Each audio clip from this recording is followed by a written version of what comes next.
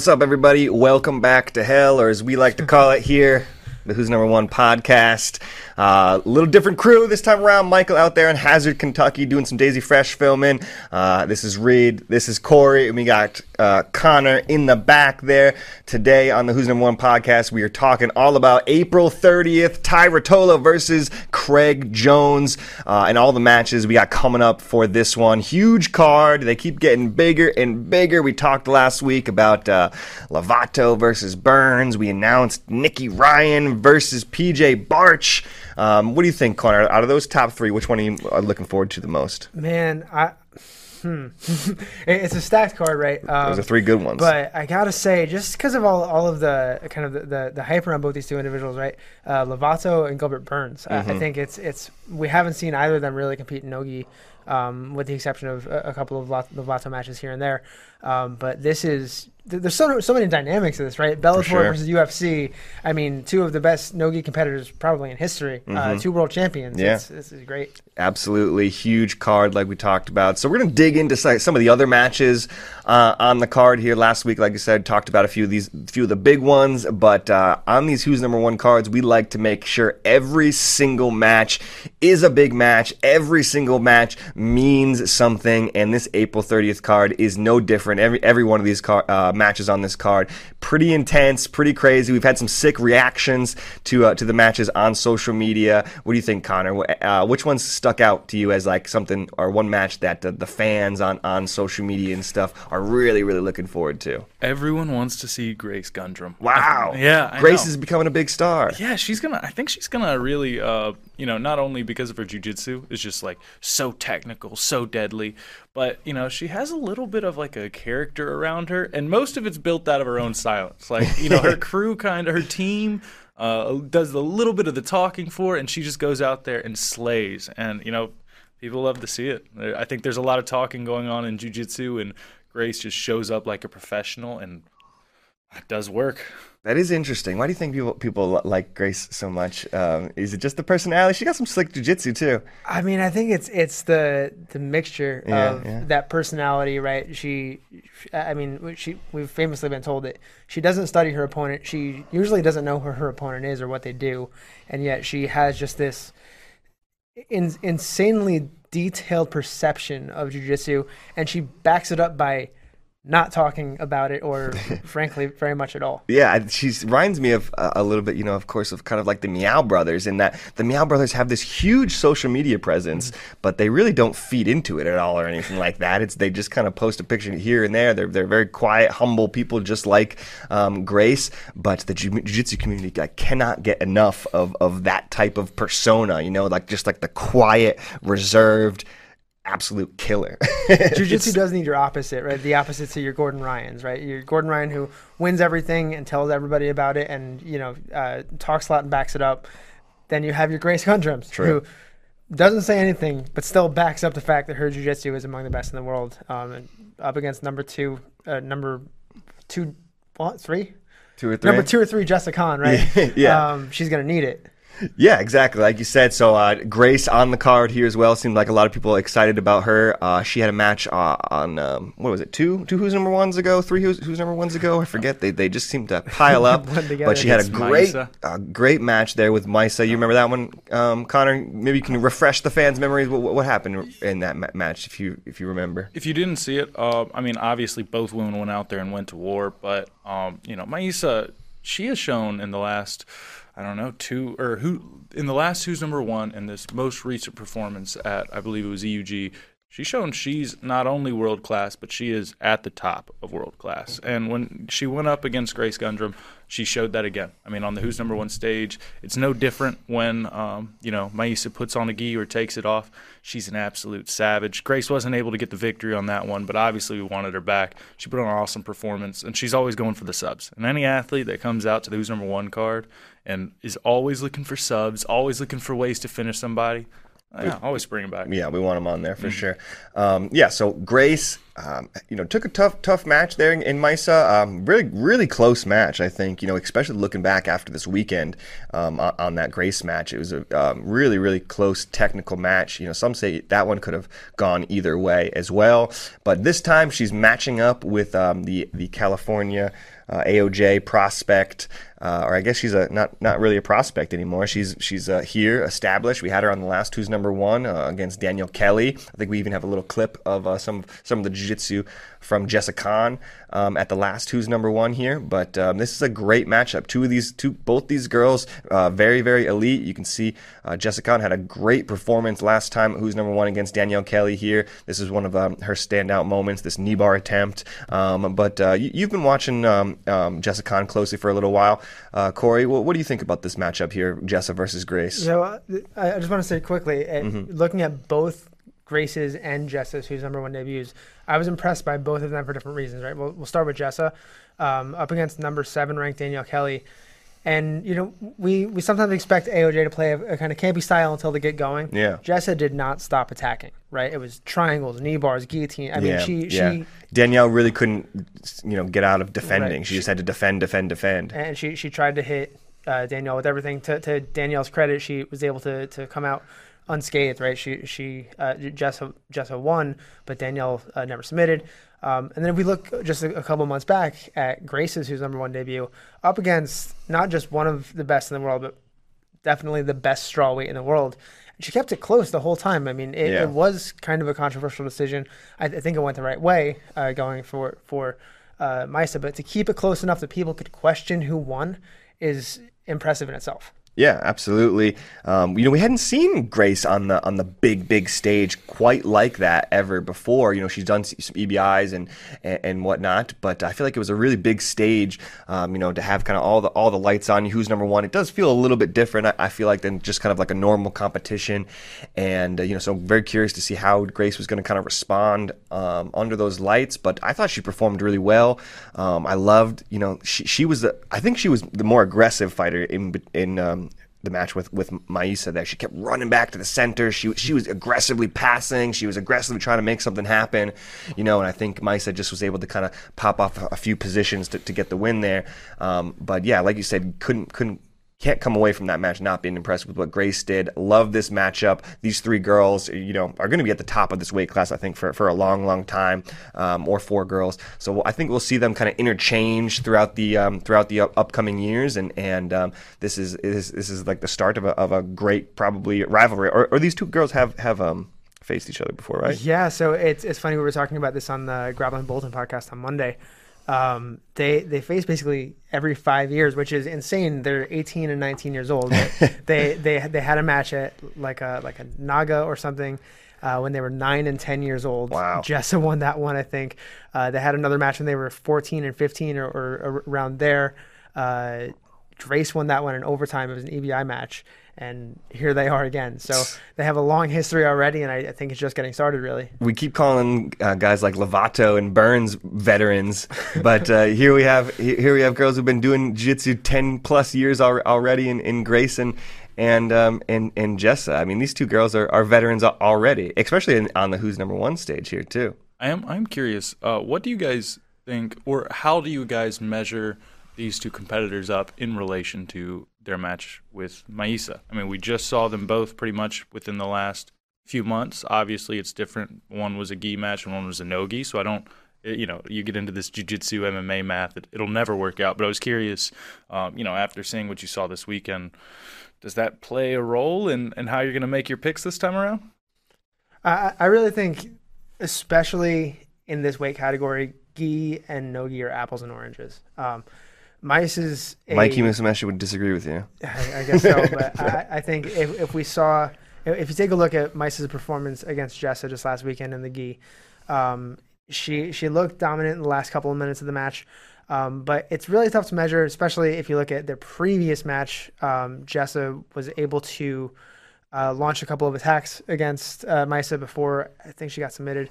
I think this is an entirely different animal in no-gi, and no better example of that than look at how much Jessa's game changes from gi to Nogi, and use Danielle Kelly as an example. Her Nogi game is very attack oriented, and I think we're going to see an entirely different Jessa against Maisa in that potential matchup.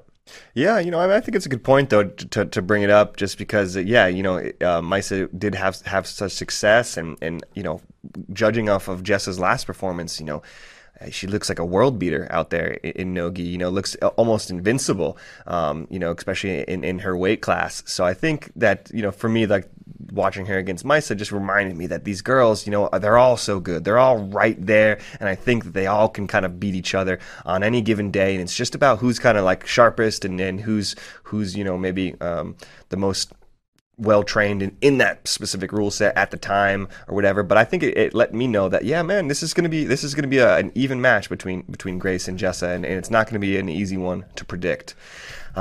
Speaking of great matches, though, we got plenty of them on the card. Let's keep this train moving along. The next match I want to talk about is a crazy one. Michael set this one up, and I remember he said through the chat that it looked like a Tekken matchup. Like, it almost had like a Tekken vibe to it. You know, these guys like have such interesting looks and personalities. You know, so it had me really looking forward to it. I'm talking about Haisam Rita versus Sloan Clymer. You know, two kind of guys who are just starting to make their name for themselves in the black belt ranks here in the Nogi grappling world. I think it's a perfect time for both of these guys to match up. Sloan's been killing it out there, just got his black belt from Keenan Cornelius and out there in the Legion crew. Haisam, you know, he's I believe he just kind of moved to the United States and is making his run here. So love that these two guys are matching up and checking this one out. What do you think about this one, Connor? Is it got the Tekken vibes for you? Totally. Especially when you look at Haisam, he's just an athletic monster, and I love seeing that in Nogi because, you know, you're not able to slow everything down as much, and you know, the athleticism is really allowed to shine like it can in, you know, other professional sports on the top level. But then, you know, you're facing Sloan, and I think we all know Sloan's a terror to have on you whenever it's you know, in any no-gi setting. We've seen him on Fight to Win recently a few times. You know, you guys have been following him long before that, so maybe you guys will have a little bit more expertise on his jiu-jitsu. But yeah, this is one of those matches that you look at these guys, and not only is it characters, it's like almost like you know, you said Tekken, I'm thinking WWE, like, you know, Sloan with the mustache. Yeah. But you get exciting jiu-jitsu out of it, and that's what we're really looking for. Yeah, Sloan used to be a 10th Planet guy, you know, has a really interesting game. I believe we can have a little clip here of some of that kind of interesting jiu-jitsu from Sloan on a recent Fight to Win. This one was a badass one. Justin Rennick is a killer here in Austin, and Sloan does this little Nogi Ezekiel choke, which you don't see quite too often, but has a wrestling base as well. This guy's no joke, right, Corey? Yeah, and Sloan, he's aggressive. He's willing to scramble, but if he gets into a position he wants, he can be heavy. He's powerful, very, very accurate. That's where those like wrestling hips come into play. Absolutely. And one thing to note, because I don't think we pointed this out yet, this match is free YouTube and Facebook, so it's going to be on the undercard. Great point. Yeah, he's a submission hunter. I mean, who pulls this off? Who even attempts this at this level, right? From closed guard like that, and then switches to this butterfly. Like, this is a tough submission to hit, I feel like. But that's what we love to see on Who's Number One, right? Is guys who are willing to try things for the submission, right? Guys who are going after it, taking risks, and having some creative jiu-jitsu. Yeah, no, I think both these guys are really quintessential submission hunters. You don't see too many of them winning by like points or draws or anything like that. Both these guys get after it. Yeah, we can show this like little clip of Haisam here too. Just last week, or I feel like it was last weekend. It was like a month ago, probably. The Dallas Open here, we got to see Haisam in action. You were there for this one too, right, Corey? Is this I believe what's coming up is Rita's very first heel hook finish ever. What stuck out to you about Haisam? You know, I mean, standing next to him, he towered over me. You know, that was something that I didn't quite expect. He's very, very tall. You know, he looks like a big guy. He's you know, he's having a great time out there. That's something that I noticed. You know, big smile on his face. He's having a lot of fun. It's always fun to win, right? Yeah. So that's the funny thing is, Heisam, I look at him and I'm 5'7", right? I everybody's tall to me, but Heisam, I'm like, man, this guy's 7 feet tall. He's probably like 6'3", 6'4", but he's so precise, and exactly he has a good time with his jiu-jitsu. He's willing to take risks. One thing that it's not in this clip, but he's got phenomenal judo. Right? Mm. He trained in Japan for years. He just moved here in October. His judo, gi or no gi, he uses that whizzer and that overhook, and he throws people to the mat. He takes mount. He's an armbar hunter. He's got a really precise, really accurate armbar. Well, that's interesting because Sloan's kind of got a little bit of wrestling background, so you got a little bit of wrestling versus judo in this matchup as well. I'll take that matchup any day. You gotta love to see that. What do you take? What's your money on, wrestling or judo? Oh yeah, if they fought to the death, wrestling or judo? Wrestling. Yeah, come fight me on it. All right, Greco-Roman wrestling is okay, easy now. No. Yeah, and Heisam spent a lot of time in Japan, if I'm not mistaken. Now he's living here in the States, in Detroit with David Garmo in that team. Is that right? Yeah, up at Detroit Jiu-Jitsu. Detroit Jiu-Jitsu, and that's I'm sorry, Assembly Jiu-Jitsu. Mm-hmm. And is that David Garmo's team? Is that? Yeah, that's David Garmo, who's also got a match, and he's number one. Awesome. We'll dig into that one. Anything else, Connor, you want to say about this matchup, man? Really looking forward to it. Both submission hunters. It's free on YouTube. I can't believe we're giving this one away for free. I don't know whose decision that was. Crazy. We're losing money on it, man. It's I'm super excited about it, and I think. You guys were talking about how much fun Heisam was having, and I thought about it. And, the only thing worse than, like, staring across the mat at, like, a giant is if that giant's smiling. if he's, like, having way too much fun with it, he's that confident, you just know it's like, oh, man. Yeah, I got to talk to Heisam right after there. He hit that heel hook that we just watched. He mentioned that, he just – because of the rule set, decided to kind of throw it out there, and it ended up working. Hats off to Heisam. I'm really looking forward to this one. I think it's a new fold for Who's Number One, kind of bringing in these two guys. Like we've mentioned a million times here, I think they're perfect grapplers for this type of rule set, 15-minute submission only. I'm curious. I mean, Heisam looks like a world beater. He looks like a world beater sometimes when he's out there. He looks like he could be one of the best in the world. And so let's see. Sloan's a big test for him. So let's see where Heisam's ceiling is. I'm excited. Absolutely. I would love to see a little bit of a shakeup in some of those heavyweight classes, and I think Heisam might be the guy to do it. Give him a couple of years, and he could be right up in there in the top 3, top 5. There you go. I mean, I think that you're exactly right. He's a new name, kind of in that light heavyweight-ish weight class. He's definitely over 200 pounds, so you can match him up with a lot of interesting names in there. Who knows? Maybe he's an opponent for Gordon Ryan down the line. That would be an interesting one. Let's move it down on the line here. We mentioned David Garmo, who's coming out with Heisam as well to be taking on the Daisy Fresh kid, Andrew Wiltse. Another interesting matchup here. Andrew had a great win last time versus PJ Barch, the 10th Planet wrestler, who's going to be back taking on Nicky Ryan. But this time, Andrew Wiltse taking on David Garmo in another kind of like, Garmo known as a little bit of a leg locker.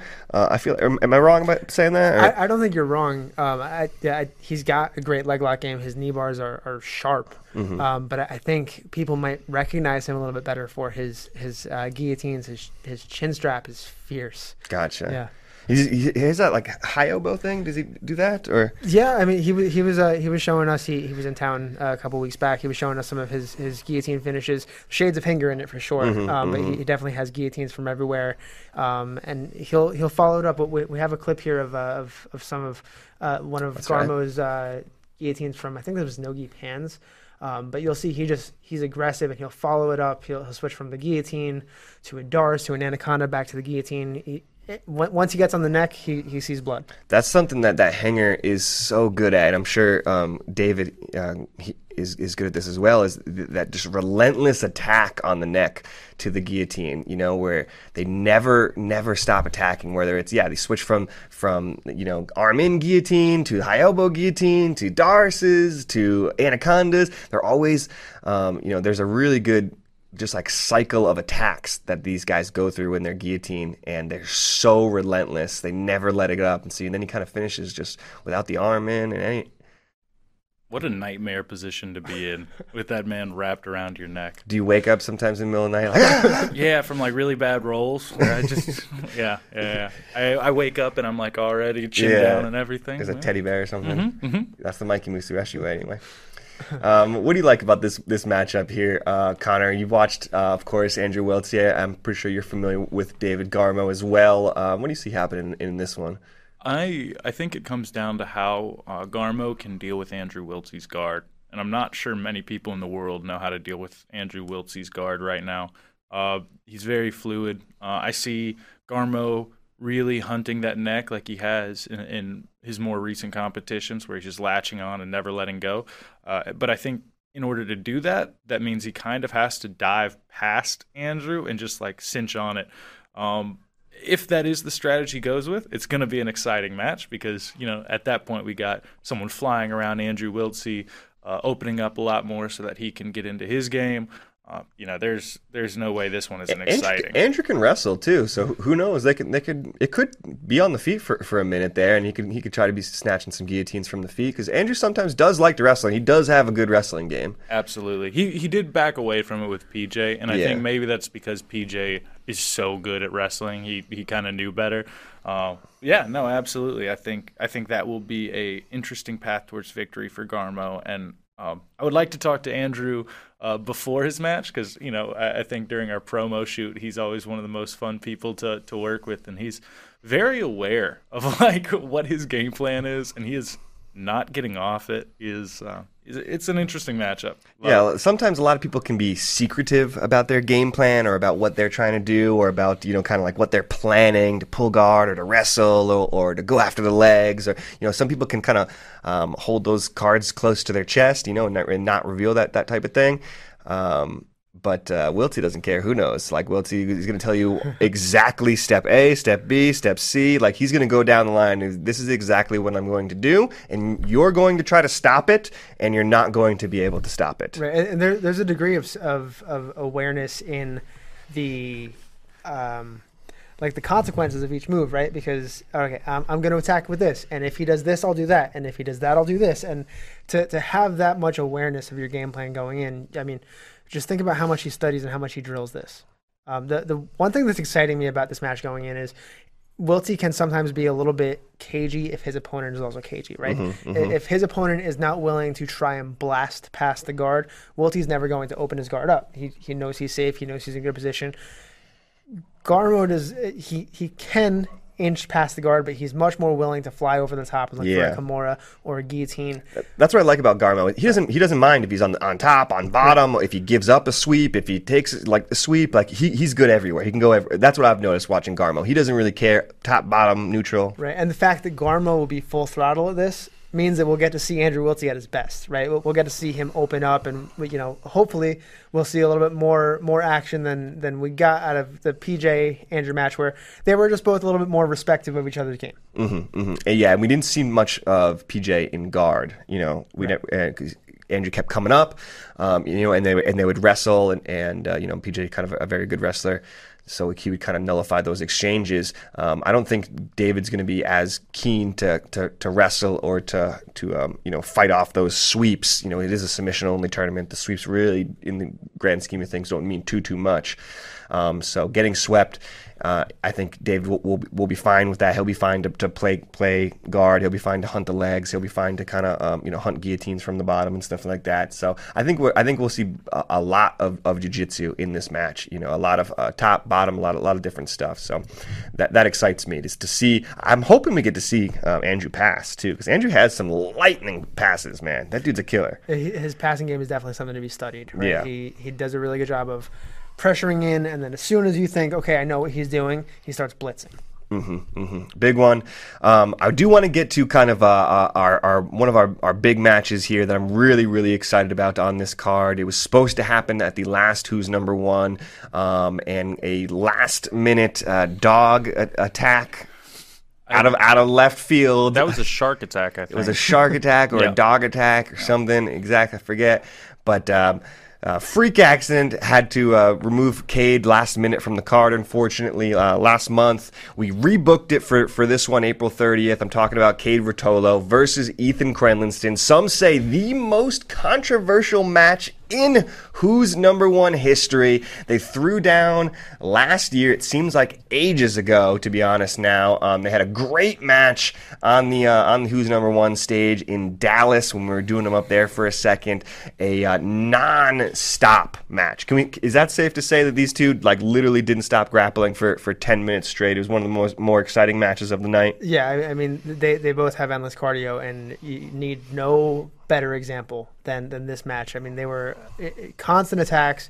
Cade had a nice couple of Kimura and straight arm lock attacks at the beginning of the match, and then Ethan just went on and on with leg entries and back attacks, and it almost rolled off the mat about a dozen times, right? But they kept fighting. Exactly. Super exciting matchup. So this one we rebooked it.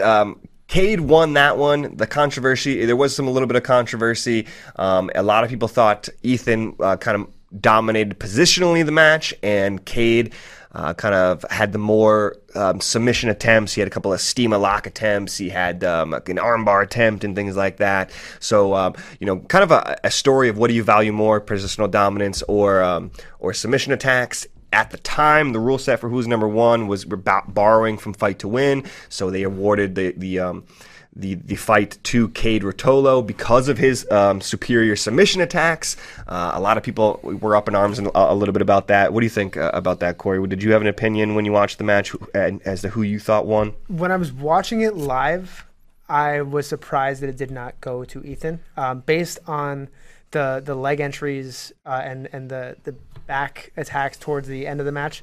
Rewatching it, I think it was a little bit more even. Yeah. Sometimes when you're watching it live, you get fixated on one position or one attack.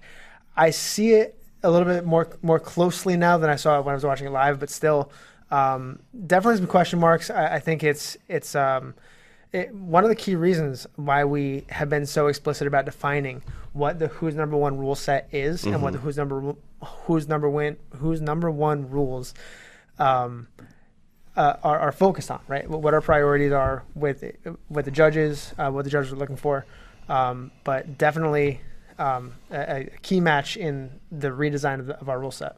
Yeah, and so since that match, and we've reevaluated kind of our rule set system, like Corey was saying here at Who's Number One. We still very, very much are valuing submission attacks very highly, but they have to be dangerous submission attacks. They have to be submission attacks that lead to hyperextensions or that lead to scrambles or position loss, things like that. Submission for the sake of submission when there's no kind of like advantage position or anything like that, those aren't going to be scored very high. And we are taking a renewed focus looking at positional dominance. It can't be completely disregarded like how some rule sets kind of disregarded in the past. We're taking more consideration into the fold and looking at positions like mount, positions like guard passes, positions like back takes and things like that, and really valuing them high, especially when athletes do something with those advantageous positions. So definitely, it's a little bit different of a rule set now. I'm not going to say it changes a whole lot, to be honest, for Cade or for Ethan. I think that hopefully the rule set will just give everybody a better sense of who the actual winner is, because we want to find out who has the best jiu-jitsu. That's ultimately what we're looking for. Who has the better jiu-jitsu that night, positionally, submission-wise, and then the last thing we're looking for is aggression. We want these guys who are going after it, but I don't think we're going to have a problem worrying about aggression from guys like Cade and Ethan. So what do you think about this one, Connor? You watched the first match. What stuck out to you in the first match? Do you think it's going to be very similar this time around? Do you think things are going to be changed up a lot? What are you feeling on this match? I think that really comes down to what Cade shows up. Honestly, I know Corey had talked about a few question marks around the match, and for me personally, the question marks were the armbar attempts. How they weren't positionally super secure, so they were only able to be locked in for a second or two at a time. That being said, there was obvious discomfort and a little bit of hyperextending, and I think those are where you get little bits of question marks of like, yes, it's a sub attempt. Does that counteract all of Ethan's leg entries, and there's no like good, one-to-one quantitative way of figuring that out. I think moving forward for the next match, I hope that Cade has more answers for not the leg attacks, but the entries into the leg entanglements, because that seems Cade didn't really seem super panicked whenever he actually had his legs trapped in there. But he did get his legs trapped in there quite a bit. And, with someone like Ethan, you cannot just give him an ankle and let him hold on to it for too long. He got out of the first match without getting finished.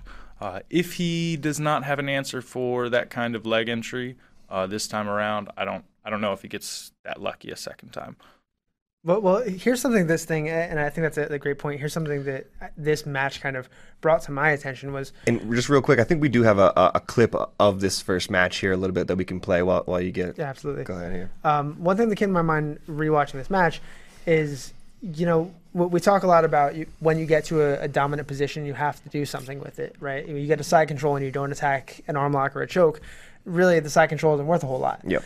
I would say the same thing about like an inside Sakaka position, right? You get to the position, you dominate you control it for 10 minutes and the other guy does nothing, clearly you win. But if you get to that position and you don't ever attack a leg or try and follow it up, what's that position really worth? Mm-hmm. It's a great point. I think we've talked a lot about kind of what went wrong in the match or the to blame the rule set or whatever but I think it's fair to look at what Ethan didn't do in this match. He knew the rule set, he knew that submissions were highly rewarded, and I think he like both of you said, he gets into some really advantageous leg entanglement positions here, but he just doesn't fire off those submission attacks. And I think if he fired off the submission attacks when he got to the legs, maybe we wouldn't be talking about how this was a controversial match or whatever. So maybe that's something that he needs to kind of fix this time around is when he does get to those positions, you need to be immediately firing off attacks. Is that kind of what you're talking about, Connor? I mean, Corey? Yeah, I think so. And to my recollection, maybe he did attack a couple, but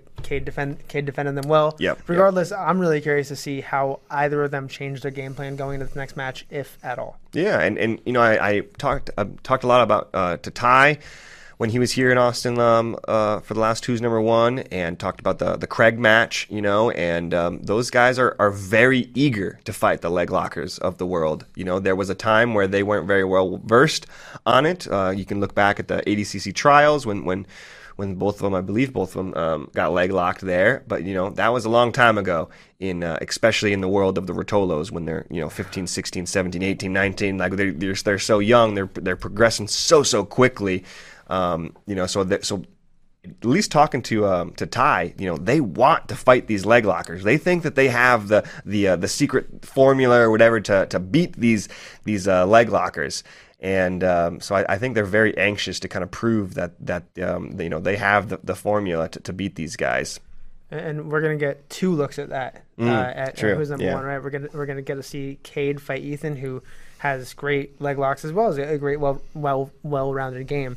But then that's kind of an appetizer for Ty Rotolo versus Craig Jones in the main event, which will be the premier leg locker in jiu-jitsu most likely versus the guy who thinks he can beat him. Yeah, absolutely. I think this has a lot of implications for ADCC too, right? I mean, Ethan and Cade, I believe, are going to be in that 66. Maybe Cade will move up to 77, but I think they'll be in around that weight class, if not just one above or whatever. But I think there's implications here for sure for ADCC, and you're going to see Ty possibly at 88, where Craig is in ADCC. So both these matches I think have really big implications for the future of grappling for sure. Let's move on here. What anything else you wanted to say before we move on, Connor? No, this is going to be awesome. I think we are going to have to rebook this every time that Cade decides to get attacked by a shark until it happens. We will make this match happen. Man, we got a really cool video coming out soon with these guys and with Craig Jones, and there's just nobody cooler than the Rotolo brothers and Craig Jones. They're just like the epitome of cool. I feel like I'm watching a lot of the interviews, going back through a lot of footage and stuff like that, and I just wish I was half as cool as Ty Rotolo. Don't you? You are, Reed. You think so? At least half. At least half as cool? Connor won't give you that. No, you got the hair. If he had the hair like you do, then it'd be Whoa. a tough competition. Whoa. But yeah. Yeah, but we got some great footage. We went surfing with Rotolo brothers out in Windansea Beach in San Diego, California, just to see these guys hitting the waves. They've been doing it their whole lives. They're so like fluid and cool, and man, they just have like sweet jiu-jitsu. I'm jealous. I'm jealous of them. When I grow up, I'm gonna be a Ruotolo brother. I'm gonna fingers crossed. I know. Fingers crossed, man. No, those guys are awesome. So really excited to see what they can do. They're so young. Have you been following these? How long do you think you've been following Rotolo brothers? I mean, it feels like it's weird, right? It seems like they were green belts 6 months ago. Yeah, it does. But it also, I mean, the growth that they've done in the last, whether it's 6 months or 3 years or who knows, it's about since green belt when they, were posting these ridiculous looking but funny enough effective techniques online. And yeah, I feel like everybody kind of stumbles upon the Rotolo brothers at some point when they're like a white belt or a blue belt or whatever. At some point you stumble upon these like highlights of these little orange belts, green belts, just stunting on kids at IBJJF tournaments and stuff like that. And you're like, wow, I didn't know jiu-jitsu could look that slick, just throwing flying arm bars left and right and stuff like that. So like I said about last time, I think a lot of people still see them as these kind of like little kids, training with each other and as orange belts, but incredible to see them kind of coming into their own as mature adult, professional athletes. They're out there training with strength and conditioning guys, and of course they're training with Atos, with the best guys in the world, Kynan, Andre.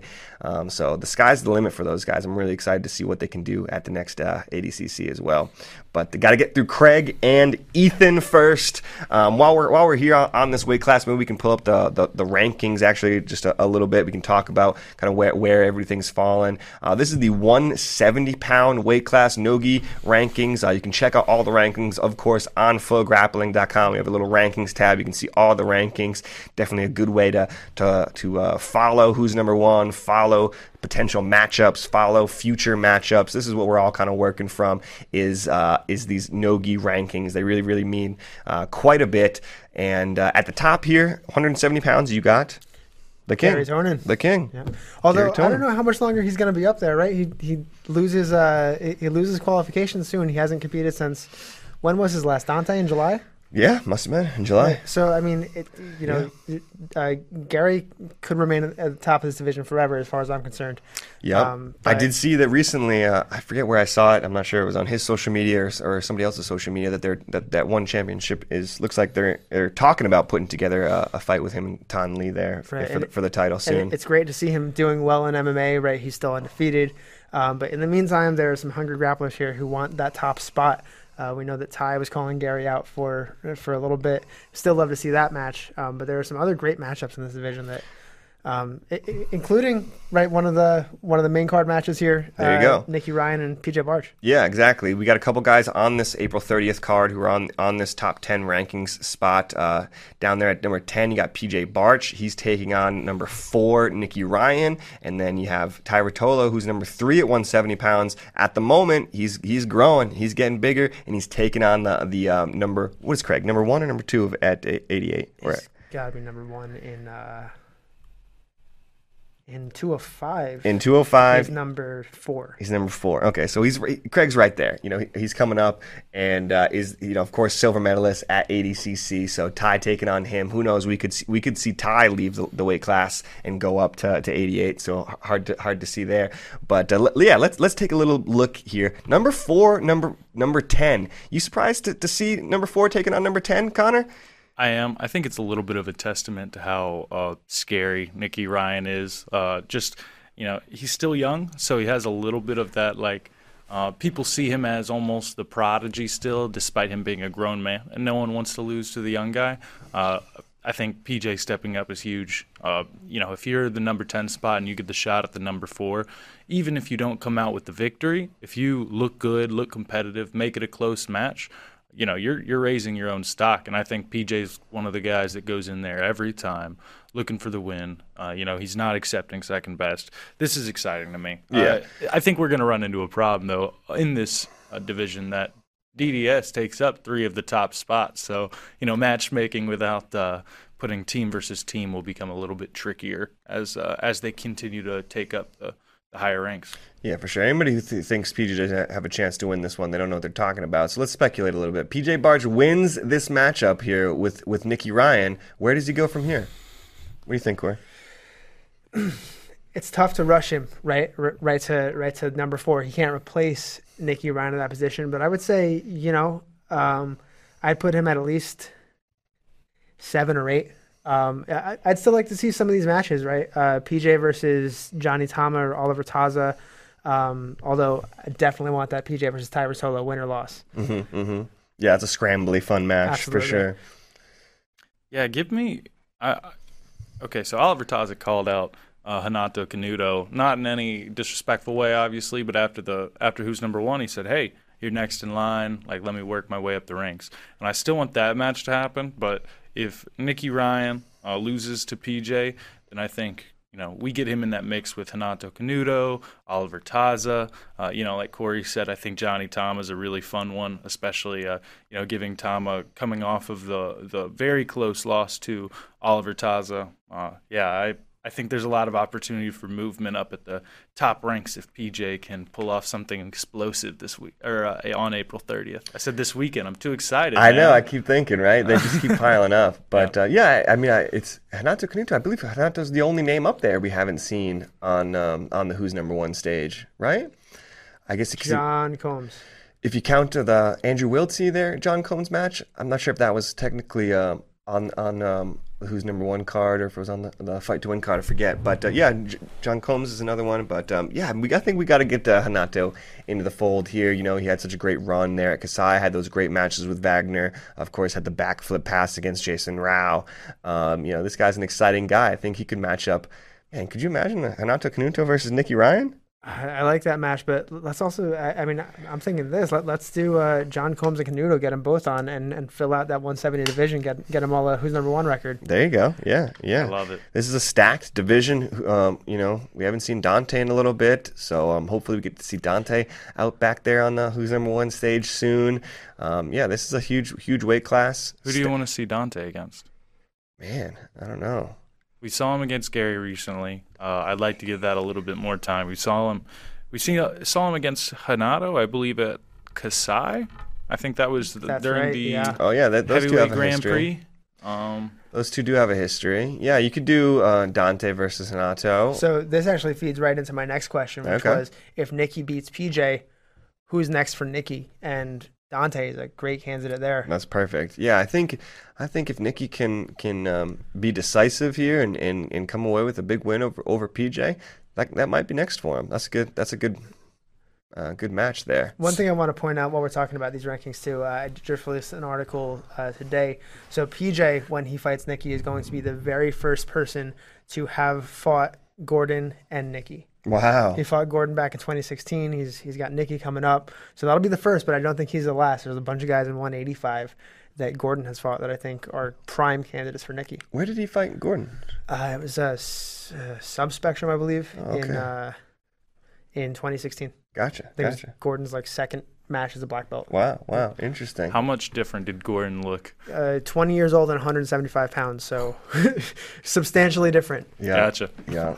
It's been crazy to watch Gordon ascension from where he was 5 years ago to where he is now. It's just mind-blowing to see what he's been able to do. It's crazy. Speaking of facing both Ryan brothers, we still haven't seen the Roberto-Nicky Ryan fight, and I know that one's on that's the exciting. table. Bound to happen eventually, though. Yeah, that one is. Hopefully, we can get Roberto back in here. I believe Roberto's ranked at the 185-pound weight class there, so just the weight class above this one. But yeah, I'm hoping we get to see Roberto back in the mix very soon. Always one of my favorites. You guys know that. He's a killer. He's got to beat some people up in MMA though. We'll give him a little break and let him go take some scalps for us. All right, well, there you guys go. April 30th, huge matches on the card. Heisem versus Sloan, we talked about. Jessa versus Grace. Lovato versus Burns. Jones versus Rotolo. Wiltsey versus Garmo. Did I already say that one? Plenty of matches. It's huge. We got Sears versus Crane is also on the prelim card here. It's free on YouTube. And a little bit of insider information here, actually, before we go. We just released the tickets for April 30th, I believe. You can now buy tickets on flowgrappling.com. I believe you can get the link. Is that right, Connor? Go to our Instagram. Go to the link in our bio. We'll hook you up. So link in bio. Buy some tickets right now. Ty Rotolo versus Craig Jones, April 30th. It's going down right here in Austin, Texas. It's the first time we're having fans. I promise you, if you can be here in Austin to check this event out, you are going to want to check this event out. There is nothing better than a Who's Number One of my favorite events I've ever done here in Jiu-Jitsu. So really excited for April 30th. Big matches on the card. We'll be back next week with some more Who's Number One craziness, and looking forward to that April 30th event. We got Corey, Reed, Connor. Thanks, guys, for watching, and we'll see y'all next time.